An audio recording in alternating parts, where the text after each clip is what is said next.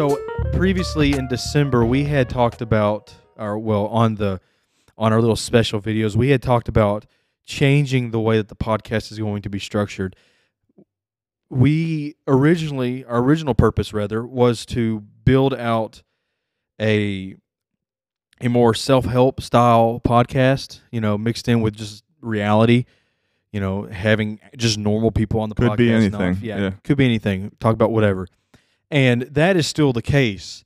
But something that Noah and I both, I think we can agree on this, we started talking more about movies and music because that's something that we really like. We are pop culture junkies. Yes. I mean, really, that's a good terminology for it. We love movies, we love music, we love TV shows, we love books, and we are totally neglecting something that we actually find enjoyable. Something we're going to talk about more in depth. It's one thing to try to find a niche, but you can play to your strengths, basically. Exactly. So, in saying that, our bread and butter for this upcoming season is going to be media and music and pop culture references and stuff like that. I know that's not a lot of people's cup of tea, but don't worry, because we are still sprinkled in there going to have the normal interviews and our chit-chat episodes. All those are important, and that's part of the foundation of this podcast, and it's something that we still enjoy, but we would like to offer this as well for those people who like media consumption, and, well, media consumption sounds like a dirty word, but pop culture, and enjoy movies and music and such like that. So, in saying that, I'm going to push it over to Noah here. What are we talking about today? What is our first episode on? One thing, I want to touch on music first, but we will talk about Kurosawa. I chose the first one. We didn't get a chance to finish as many movies as we liked, but we're going to talk a little in depth about Seven Samurai and his art style, editing, kind of around the movie itself. And that's really it. But before we get to that, I want to ask any good music you've listened to in the past week. Anything new that you're enjoying? So, especially here recently, it's kind of funny. I'm always listening to different types of music. It's just something I always go seek out music. But one song that's most people know of right now, like in January of 2023, can you believe it's 2023? Oh my! No. Anyway, you're gonna laugh at me, but "Flowers" by Miley Cyrus. Oh, really? That song is actually really cool. Is it that diss track that came out? It is a diss track, but I enjoy the bass line in it, and I enjoy her play on words. It's, if I'm sure all of you guys have heard the song. The video is definitely not PG, just so you know. Yeah, we don't watch the video, but the song is pretty cool. It was based off a Bruno Mars song, and it's like a diss track to the Bruno Mars song and her ex-husband, and I like it. I think it's cool. But other than that, I've been listening to a lot of Jacob Collier. Collier, I think that's how you say his. Someone will correct us at some point. Someone will correct us. But I really, really enjoy his music. And one of the songs that's sticking with me here recently is Tennessee Waltz. It's one of his live performance songs. And it incorporates jazz and folk and, that country steel guitar. Yeah.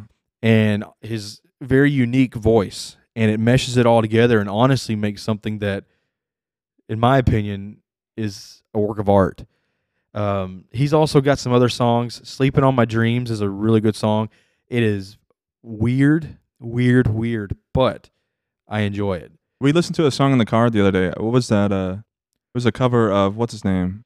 Stevie Wonder. Stevie Wonder's, man, I can't remember. Don't Worry About a Thing. Don't Worry About a Thing. Yeah, that was phenomenal. Yes. If you guys have not listened to Jacob Collier, I would suggest giving him a listen. He's not for everybody, but he's clean. And all his music has weight to it, if you will. He expounds upon not just having a drum beat, a guitar medley, and a bass line. It's so many different instruments and so many different harmonies and so many different things going on all at once, and it just works. And in my opinion, it sounds really, really good. Some people may not like it, but if you're an adventurist, or that's not even the right word, but if you have any ounce of, I don't even know the right word. But anyway, if you want to listen to it, go listen to it. If you're curious. curiosity killed the cat, but not in this case. So,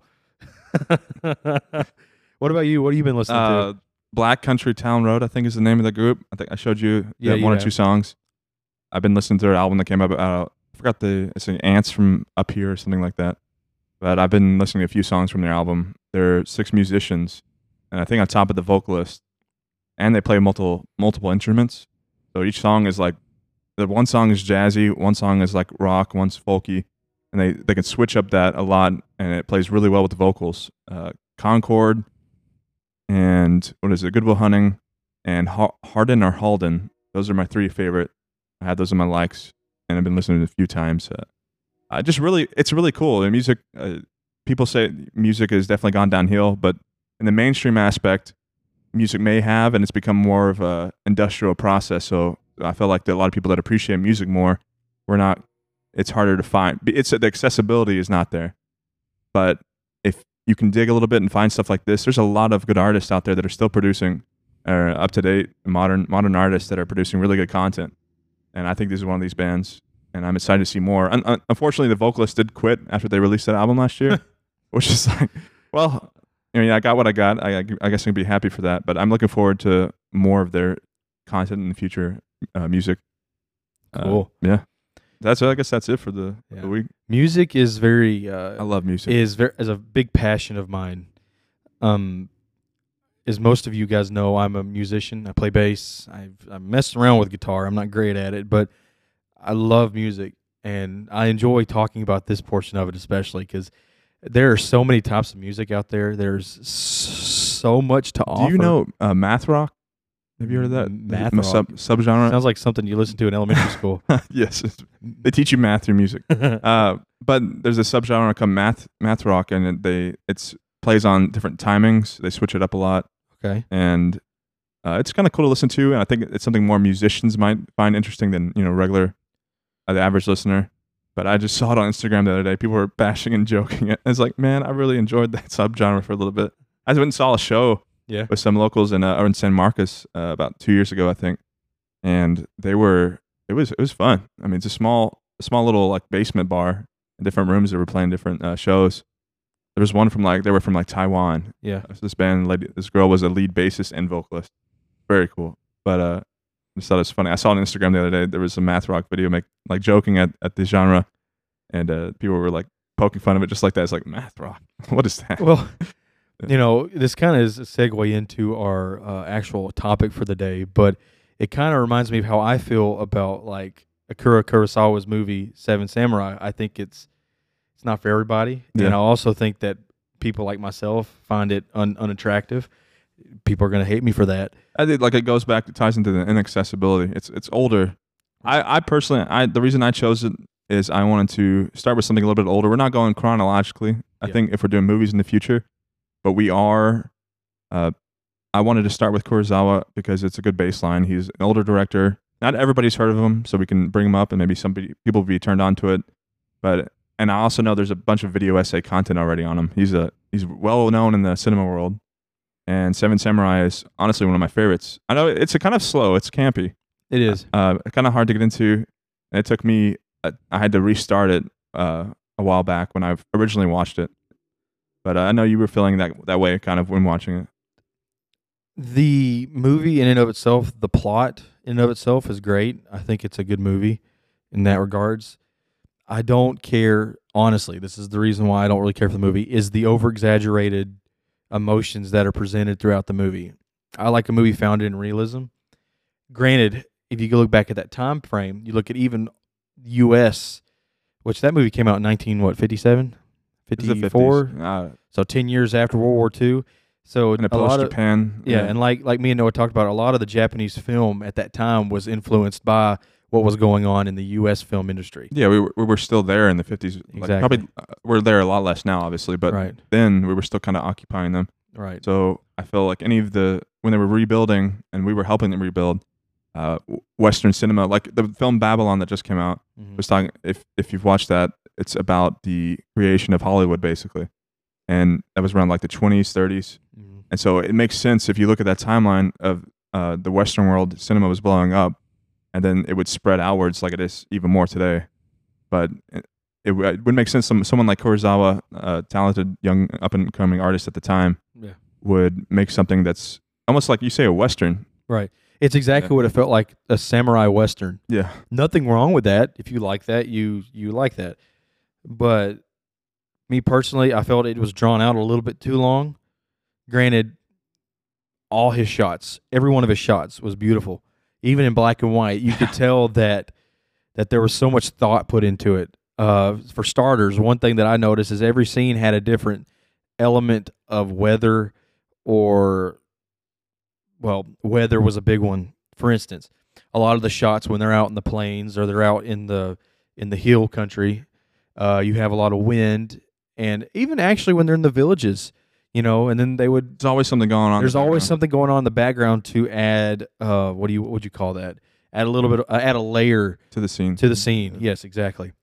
Even his still shots are fantastic, because there was one shot that I watched where all the samurai were running around this hut, and you follow them, and it's in one shot. It's almost goofy. It's goofy, yes, but I like that because it's not a lot of cutting, and when he does cut, it's strategically placed throughout the whole movie to where it feels like you're just following these people. You're not. A bad problem with a lot of newer movies is that they cut back and forth, or one thing I cannot really stand is shaky cameras during fight scenes. Oh, yeah. I feel like they intentionally do that sometimes to kind of cover up anything. Something. I think that's the point, but to me, it's just adding a layer of confusion that's not necessary. If your choreography is that bad, look at a modern Marvel movie and their fights. Exactly. Well, Marvel is a joke in of itself right now. So in ways, yeah. Yeah. Marvel does not make good movies. They used to. I'm going to say that. I'd say there's a few that are decent. Well, like Martin Scorsese said in one of his interviews, and I can't remember word for word, but he kind of bashed Marvel because it's like cookie cutter. Whereas Martin Scorsese, and I always mess up his last name, so hopefully I got that right, all his movies have a lot of his movies are based around the same actors. I did notice that in his movies, which is fine. But all his movies carry a lot of weight to them, and each story is told not the same, if that makes sense. There's always a different layer of, and I keep saying layer because it may not be the proper terminology, but there is another like level of narration and storytelling for every movie. There's some of his movies I didn't really care for. Like I didn't really care for Taxi Driver that much, but did he make Taxi Driver, right? I think so. I think he did. I'm not really keen on. I don't know. One person I'm really excited about is Ridley Scott. Excited about his movies. He's one of my favorites. Anyway, but we need to get back off Marvel. But I will say this about Marvel: Marvel can be the producers of Marvel, and whoever the Russo brothers, whoever it may be, they can make good stuff. In fact, when Phase 1 and 2 were out, now we're in Phase 4, 5. Anyway, not me. That was peak Marvel, in my opinion. But now it's just kind of following this bandwagon, and people are slowly getting off of it. Yeah, but like what I was bringing up for is like, I think it's a great comparison, just as the standard of what's in cinema right now. Like, go look at a fight scene in Marvel and see how it's choreographed, excellent, but like the camera's always moving around, and it's a great example of a lot of modern action movies how you can't really absorb all the details.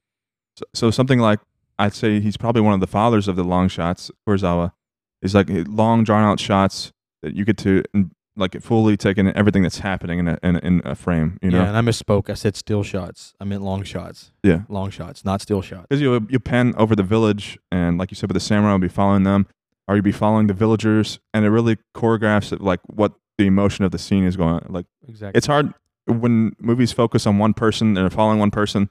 Yeah, you can see the bustle of the crowd or stuff in the background, but as far as like in a setting like Seven Samurai, which I don't want to, if you're interested in watching, I don't want to ruin the plot too much. But like the townspeople are in trouble and they hire the samurai, basically, and you get to see the emotions from the townspeople and the way they're moving. You said they're a little over exaggerated at times, but that helps me see. I'm not going to get close to like 40 villagers real quick, so I see them as a group, and when they're moving around in a certain way, or they're scared, or they're overreacting to something, like I understand the group really quickly, and the same as with the group of samurai. It's like I know I understand their motivations more when you add details like that and layers. I will say I do like the separation that Akira Kurosawa made, or yeah, what he made with the samurai and the villagers. Like, you could tell that samurai were raised and brought up in a different light than the farmers, and it's really cool. I think that is cool. I like. Honestly, the movie kind of reminds me of like basic, like bare bones, like kind of like an Alamo, like Last Man Standing. Yeah, I think I don't know my westerns very well, especially the older ones. Yeah, but I'm assuming some of that was in part inspired by the spaghetti westerns that were coming up before. Right. And like the Alamo is a big one. I keep forgetting that thing's right there. A little lapel mic. We have 2 mics going on if you want background details. Yeah, we're testing out 2 different microphones, so if you hear me clicking on it, I'm sorry. Anyway,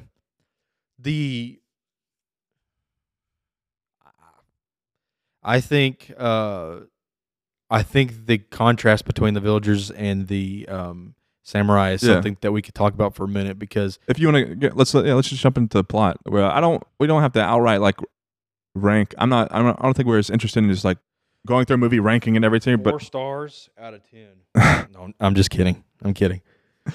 I would be like. The ranking system is like you can go online and read a million ranks. That's not the thing here, but it is a good guide to have in place so we can talk about each part of the movie. Break it down a little bit more. Sure. I'd say the plot. That's a good and themes in general about the samurai versus the townspeople. The samurai are supposed to be honorable and such, but when you go to when they're looking for the samurai to hire, a lot of them they don't have any money to pay these guys. They're a poor little town, and so these samurai like basically spit in their face. For the most part, until they find these other guys that are genuine people. And the samurai that they get aren't like noble necessarily. They're kind of like washed up, like, right? Yeah, no, yeah. Especially I can't remember his name, but the guy's not even a samurai. Oh yeah, he's the comedic relief in the movie. And it's hilarious. He's my favorite. But I forgot his name too. But that's another good writing technique thing is balancing the comedy. Yeah, it's like I think you could appreciate that. Yeah, for what it was a little over the top, but yeah, it was like the misfits of the samurai community, and they came together, 7 of them or 6 of them, in a 7th being the guy who's not really a samurai. He wants to be, but he's not. And they come together and defend these farmers without any pay or any reward in sight, and I think that's cool, but the one thing that I want to talk about is the farmers themselves. Japanese culture is not depicted. Well, it is depicted, but the depiction of Japanese culture is your samurai. You don't hear a lot about the ninjas. Yes. No, you don't hear a lot about like the farmers and the not like simple, but simple people that were common folk. The common folk. Yeah. There you go, common folk. And this movie, though, in a weird way, it very well depicts that group of people. Does that make sense? Like, yes, they're poor. It's down to the bone. Like, at some points, they're ashamed of themselves for their behavior. And they know that they're born into a group that they can't ever leave because they were... I guess stigma. It's about a recurring theme. If you watch, I can't for the life of me remember the other movie I watched one time. It might be by Kurosawa, might be. But one thing, a recurring theme in these good Japanese movies from that time period was talking about the social class and how we typically think how Japan is a bunch of honorable people, but at some points when it's down to strife with the common folk and everything. Honor doesn't mean anything if you're dead. Exactly. So and then I think you try to push that theme there. Is these washed up samurai are here to save these townfolk who got nothing. They're desperate. Nothing. Yeah, they're desperate. And like if you've ever been desperate or are aware of what desperate people do, it's like it's not honorable at all. It's not honorable. But they're trying to survive. That's what they're trying to do. And I like that. I think that's a good. It may not be his intention in the show or in the movie rather, but I really like that. I like that it puts a lot of life into not only the samurai, because again, modern culture wants you to depict Japanese, Chinese as these honorable, especially the Japanese culture. They wanted to be all honorable. Oh, these noble, proud people, which they are. They're proud people. They're proud, just like America. We're proud to be American. The Western world and us was like, you look back at medieval times and see knights in shining armor, and you hear the fables and stuff growing up. But not all like you dig into the history, and it's bloody, disease-ridden, pretty ugly at times, and some crazy stories. Yeah, it's a surface level. And then I'd like that we visited a Japanese movie first because I think it means more to break the stereotypes that we typically think of another country like that. So I'll give him. So I bumped, instead of my score being a 10, I bumped it up to a 5. 5, okay. So don't forget, it's a 5 now. No, I'm just kidding. That's a really good thing, too, in movies is understanding the character's motivations. How well, everybody knows when you have a corny villain, like, oh, this is the lamest villain ever, Yeah, obvious. Or even, not Ultron. There's another Marvel movie that's, I'm just using Marvel as an example because everybody knows it. I mean, there's several out there. It's just like, how well do I understand the villain and his motivations? I should be able to know why he got there at this point and he's doing the evil things. And I should know why the motivations of the good side of protagonists or even the anti-heroes. It's like really grounding that out and saying, I think that Kurosawa and Seven Samurai did that. Like over the course of the film, it's like, I know what these groups and peoples are going for. And their actions that follow that up make sense. So I appreciate that in a movie a lot. Another thing that we're talking about here, another thing, you're talking about villains. I will say the one thing that Kuro does with his villains, or his foes, if you will, in his movies, he leaves no context for them at all. At least from what Seven Samurai, they were just they were pillagers, bandits. But then there's this lingering wonder, like, when are they going to attack? Like throughout the whole movie. Yeah. Because the movie, how many days left? Yeah, how many days left? Yeah. You're thinking, oh, they're going to be in the middle of getting this ravine cleared out, just to keep the horses from going through, or whatever the scenario was in that movie, and they're going to attack them right then and there, But it leaves that lingering, like, who are these bandits? What are they? When are they going to attack? Are they watching them right now? What are they doing?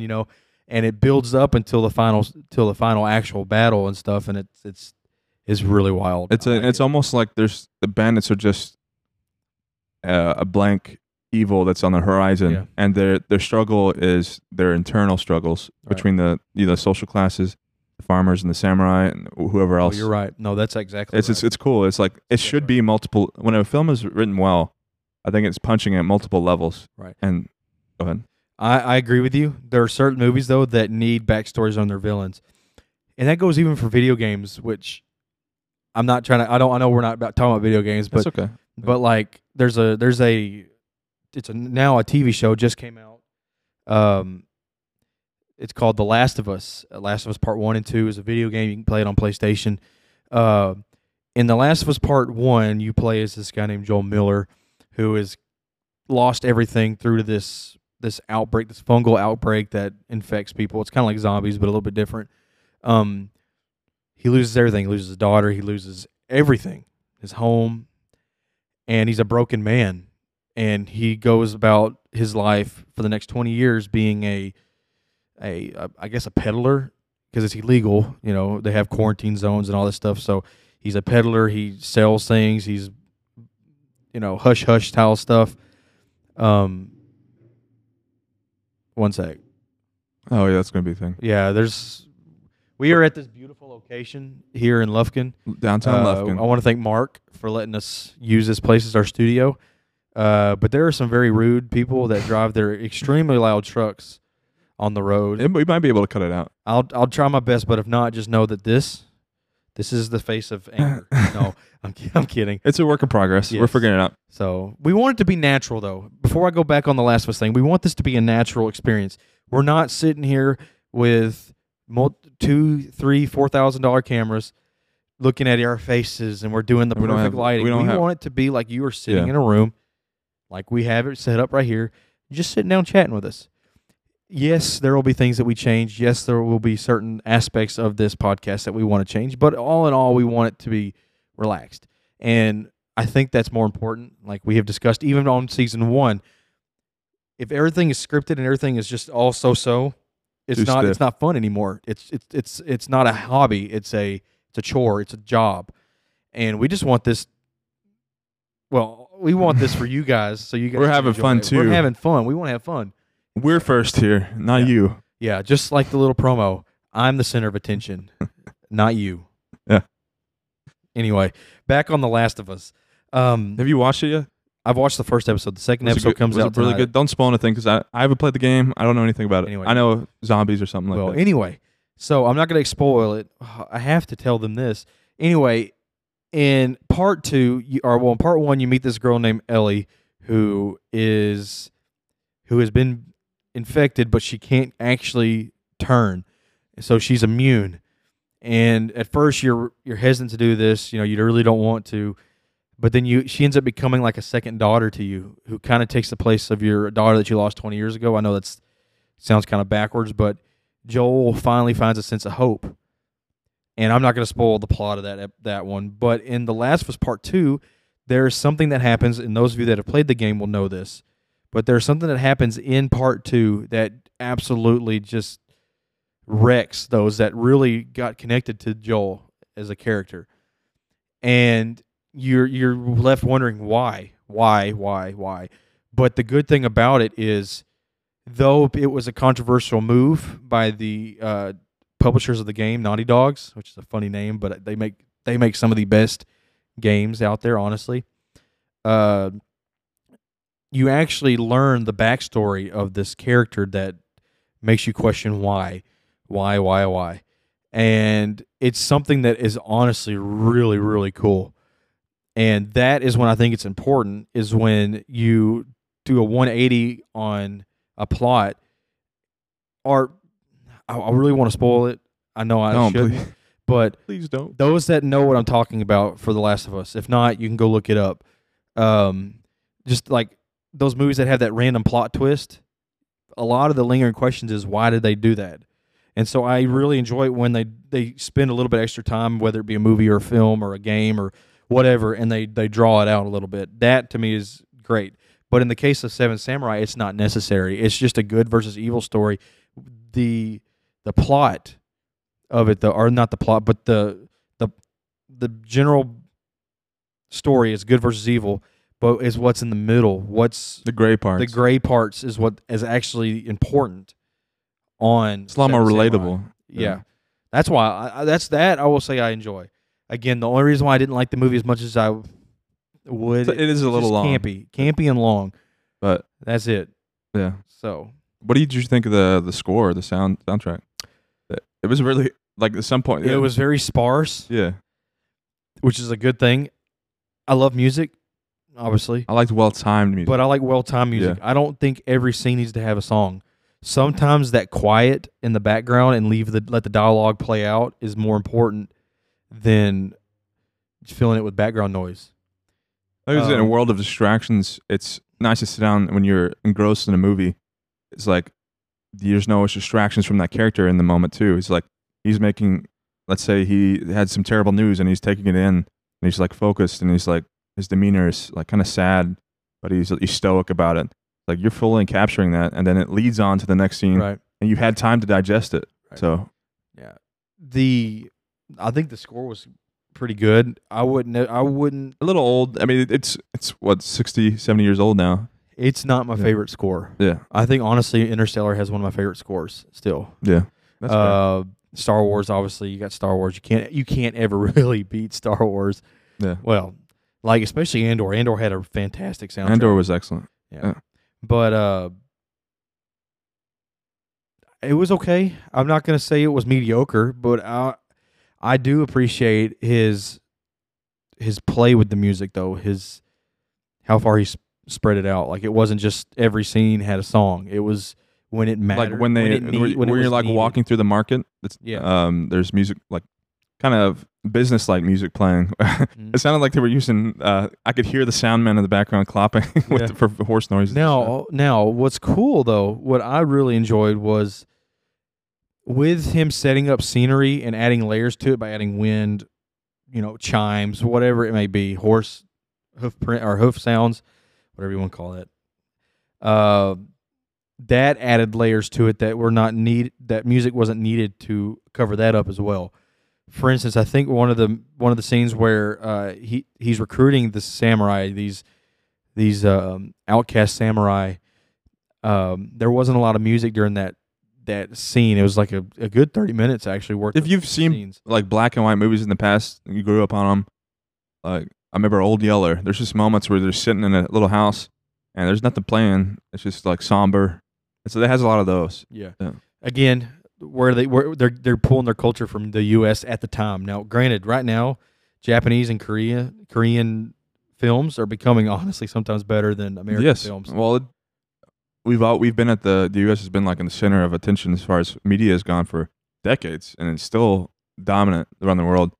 But we're seeing other countries give us good competition, which is good for us. I mean, that's great. More media, more accessibility to other cultures to see what their point of view is. It's really cool. Oh yeah.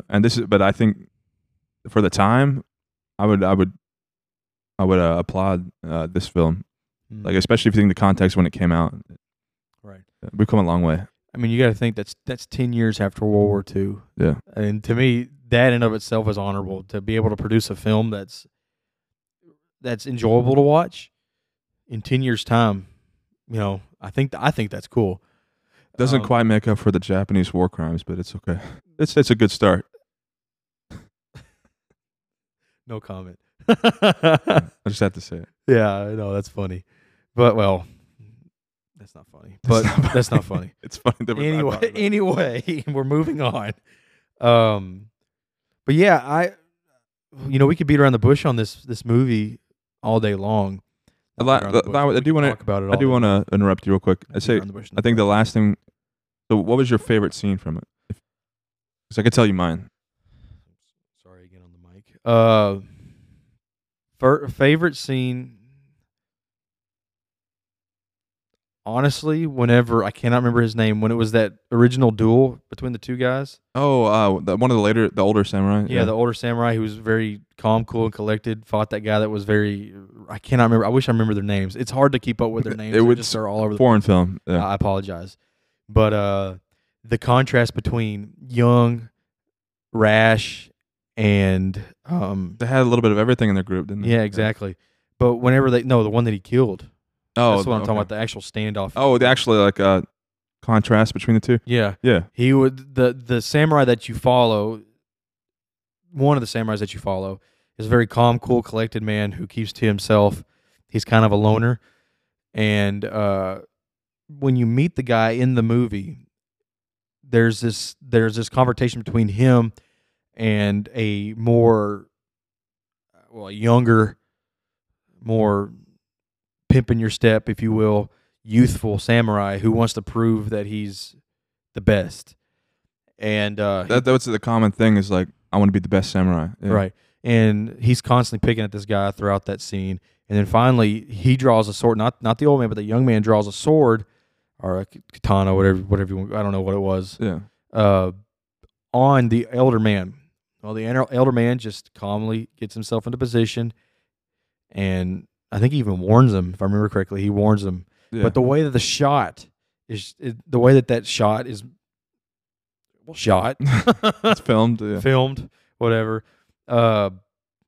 It doesn't ever move. It's just you have the people in the background, and other samurai watching as well. Yeah, and the way that it transitions between the people watching to the actual fight, you could see their expressions. Now, granted, again, like I said, from one of the reasons I don't like it helps feel like I'm there. It was campy. It was a little campy. Like the expressions were a little bit overboard. But that scene in and of itself is one of my favorites because in the background you see the what do they call those things? The fence or the wall? No, they have the wall, but then they have the building right next to it. Yeah. I don't know if that's a specific type of building. They just look like a little kind of rundown place. Then you see the masses on the left hand side of the shot, and it never moves from that shot. Only to shoot over to the expression of the people, but I think that's my favorite scene because it's not really because of how pretty it is. It is a pretty shot, but it's because of the contrast. Because you're watching these two guys during this fight, you're seeing the calm, cool, collected old man and the brash young man who's trying to prove himself, and you can see it through their actions and how they are talking back and forth, and how this man is preparing for the battle, and how this man's preparing for the battle. That in of itself makes that my favorite shot. Now, I do like a lot of the shots about midway through the scene or the movie. I'm sorry, like when they're up on the mountain and it's got all the flowers. It's when the younger samurai's with that girl. Oh yeah, yeah. If that was in color, that would have been beautiful. That would have been beautiful. Yeah, I bet it's the white and red flowers. But you can still you can tell there's a lot in that going on in that shot. I wish they had some color back then, because a lot of the older movies, well, they didn't rely on CGI at all, and they had to film on location, or they had to find locations that met their narrative or met the scene that they had in mind.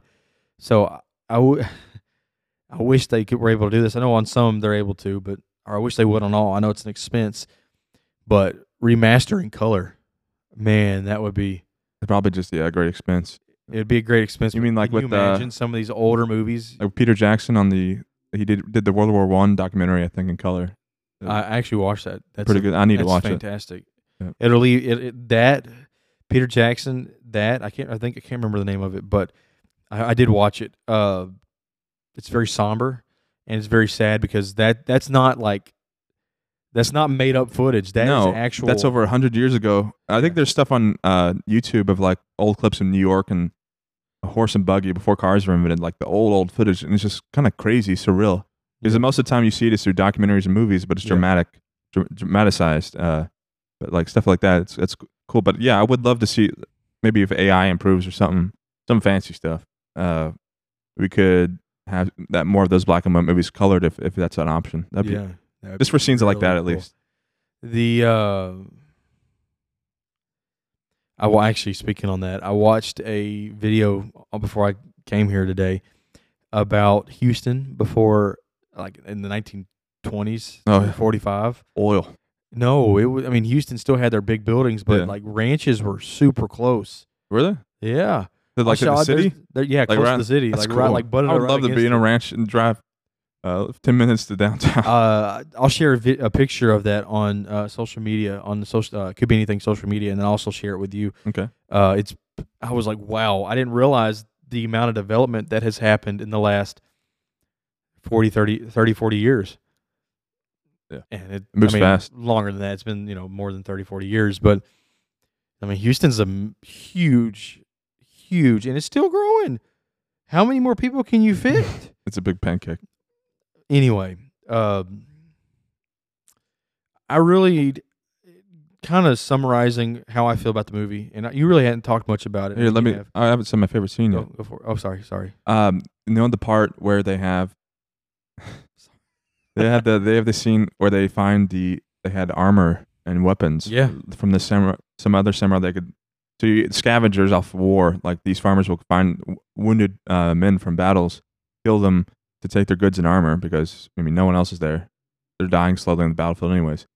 And these samurai that went to help them find that, and their villagers almost ashamed, and they put it in their face.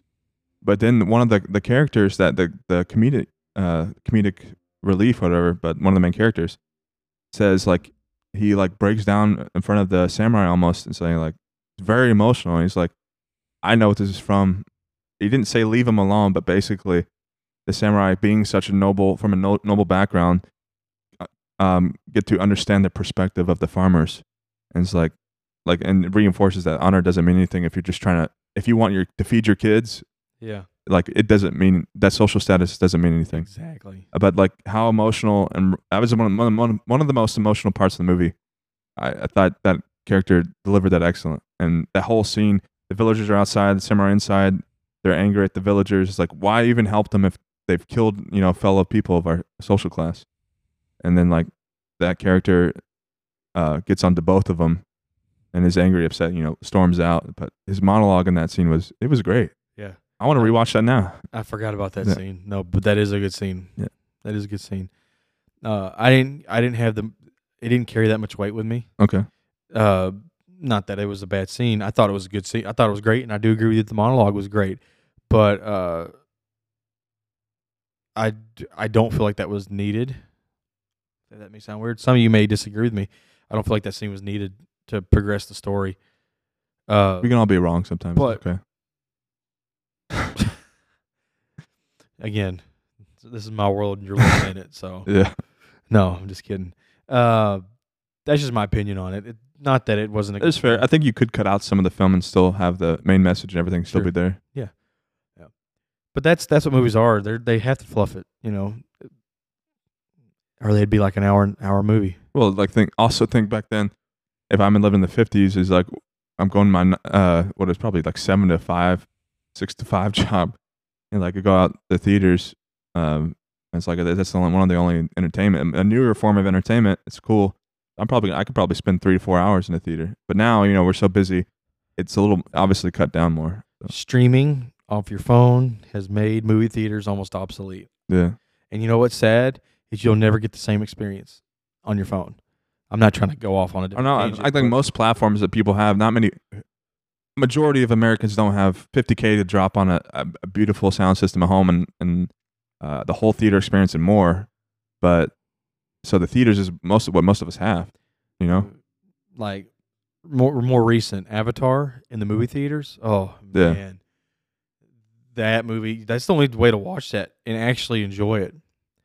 Granted, if you have a nice sound system, you can make do and a good TV.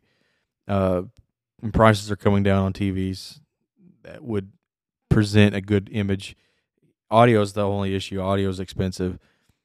Sound bars are great, but they don't really offer that full range of sound that you can get from it's still just not 7-in-1 or something like that. You know what I'm saying? Not quite the same at home. Yeah. But man, that movie, even the Batman, the 2021 Batman movie, which this is for another episode. We'll actually talk about that movie in another episode later in the year rather. Like that movie I watched it 3 times in the theaters. Oh yeah, I did too. What would you rate if the newer Batman versus the Avatar that just came out? I'm a Batman fan. Okay. There's no comparison. Batman had the better acting and the better plot and the better everything. But something that keeps James Cameron relevant is his ability to push the boundaries on what is possible. Avatar 1. No one would have ever thought to make a computer-generated movie. A completely computer-generated movie. Right? He made Avatar. On like AAA title, yeah. Yeah, he made Avatar, and then after that he made Angel or something like that, right? You remember that? Oh, was it Angel? Battle Angel or something? Battle Angel. That's what Battle Angel. That was all CGI. And because they I don't think they were like some movies were trying to embrace it, but they weren't. That was the first movie that really like Polar Express has got it too. Well, that's animated. Yeah. But like that's actually CGI, isn't it? Mocap. That's not. It's a mix, I think. It's animated. But the first Avatar was like the first one to embrace it fully and make it like an art form, kind of. Yeah. And then you look at the Avatar 2, the new one, or the Way of Water, whatever you want to call it. Some of those shots, it almost looks like it's absolutely real. Like, when I mean like absolutely real, I mean like it's like one of the Na'vi or whatever they're called are standing right here next to me. That's it. That's how real it looks. Right here. Crop one in right here. Add that in post. No, some blue person here. You know darn well I can't do that yet. We will get there, but not right now. But the spectacle of James Cameron is his ability to push the boundary. Not necessarily that his movies are the greatest thing since sliced bread, but Avatar. It's proofs in the pudding. It's doing really good right now. So, and Batman did good, but Batman's a niche market. A lot of people don't like Batman. I have another question for you. When you first sit down the first time watching a movie, what is something you pay attention the most? Because like with Avatar, for me, I have the story and the characters are more important to me than the cinematography at first. And I personally didn't like Avatar as much when I first watched it, the second one, because of that. That's funny. Yeah. Because I'm actually all about cinematography and acting. Yeah. Those two things are very important to me. Those are the first two things I'll watch. Typically. There are some times that if the score is really good, I obviously notice it. Like Batman, like Interstellar. There's more movies out there that have good scores, but those are the two that come to my mind right off the top of the head. Not right off the top, whatever. Gotcha. Anyway, when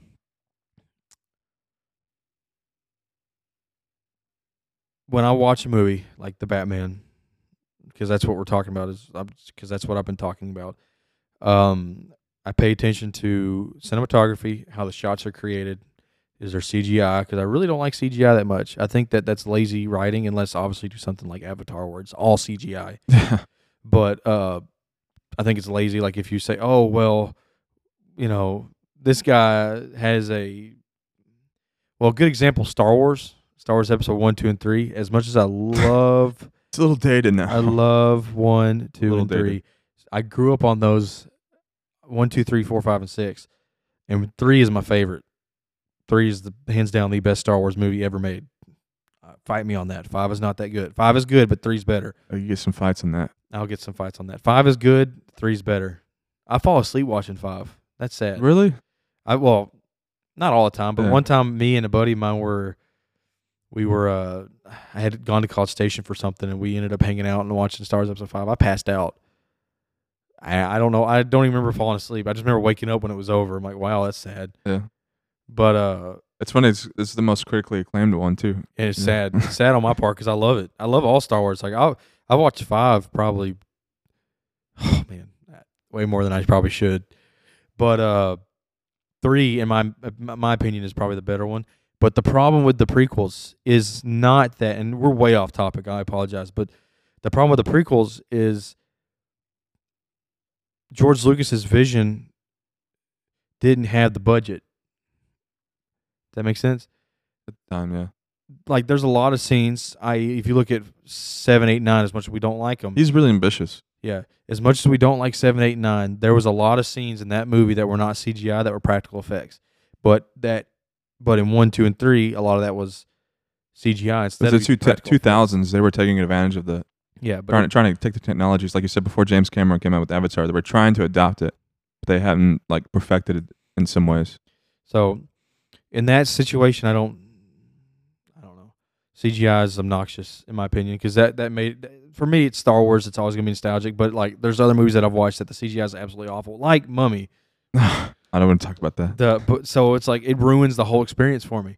So when I'm watching the Batman, or I'm watching Avatar, or I'm watching whatever it may be, if there's shots that I'm like, oh, that does not look right, then it bothers me, and I really think that they should just not put it in there. So I look at CGI, I look at acting, and I look at the overall shots and cinematography. That's what I look at. Then typically my second time through is score, overall plot, stuff like that. I'd say I'm the opposite. I could be a lot more forgiving, I guess, on the visual aspect and maybe even the sound, even though it sounds, I'm not a filmmaker, but I feel like sound's not as hard to do. Yeah. I mean, obviously an orchestra, I'm not going to downplay them. Thank you, Hans Zimmer. I'm not downplaying that Williams. At all. Don't forget Hans Zimmer. Hey, I mean, you said Hans Zimmer, but don't forget John Williams. John Williams, yeah, there's a million of them. You better watch yourself. That man's a legend. Yeah. A legend. But if there's an element of the human experience and a good story and the characters are understandable or relatable, that's what I look at first. So we kind of opposite. Yeah. That works. Funny. That works well. Yeah, it works well for this podcast because we contrast, or we'll butt heads a couple times. Because we've only seen the movie one. Let's say we go into the future not watch. Neither of us have seen the movie because I'd seen Seven Samurai before. We watched it with him, but going forward in the movies we haven't seen yet, that'd be a good way. If we've only have time to watch it once, I can attack that and you can attack the other. Yeah, oh yeah, that's a good idea. Going back to Seven Samurai. Overall, I'm just going to give a review or a summary of my overall experience. I enjoyed it. I really did. Would I watch it again in the next 6 months? Probably not. I may watch it next year. It's like a rich dessert. It's not a rewatch for me. It's a rich dessert. You're gonna have to come, you don't want it all the time, but you can maybe come back to it in the future. Come back to it to appreciate it. Yeah. I mean, if we're not rating it, but if I were to rate it, it would be somewhere around an 8.5, because it's almost perfect. I'm telling you, if it wasn't so campy and the expressions and how they were portrayed in the show wasn't so awkward, I would have loved it a lot more. I think Akira Kurosawa, that is so hard to say without getting tongue-tied. I feel like he was on to something great, and it's actually proven throughout the rest of his films in his career. He makes some of his other films are fantastic. And I would suggest anybody to watch them because most of his stuff is clean. I mean, not like clean by today's standards. It's a samurai show, so there may be a little bit of blood and stuff like that, but there's not a lot of filth, if you get what I'm saying. Does that make sense? PG. Yeah. For the most part. You're not watching Wolf of Wall Street, which is, I mean, it's an okay show. That's one of my only, I don't like that. Interesting comparison. It's an interesting comparison, but that show's disgusting. Anyway, so yeah, well, I mean, how would you summarize this whole thing up? How would you tie it in a bow and send it off? I'd say I probably have the same score. I'd have to do it, like, to me, anything that I'd love to rewatch over and over for a while or several times, like a year or something. Not just movies, but anything. I'd say that gives me more towards a perfect score. So I'd say 8.5. Worth watching. That's for sure. It definitely is worth watching. And, I'm going to get off of the Seven Samurai for a minute just because it kind of came to my mind. During this process of us doing this movies and music stuff, and this is the first episode, I'm trying to lay the groundwork as well. Me and Noah are for the future. Obviously we start with Akira Kurosawa, and I think we can go into more depth than what we have, and we will in new and upcoming episodes. But really, I really wanted to set the precedent now that we want you guys to talk to us. We want you guys to share your opinions on movies, give us suggestions on movies, directors. It doesn't have to be just a movie. It can be directors, different producers. You could do even songwriters. We'll even watch movies based off like movies that John Williams produced the music on, or whatever, directed the music, not produced. Whatever we want to do. Yeah, whatever. It's our thing. No.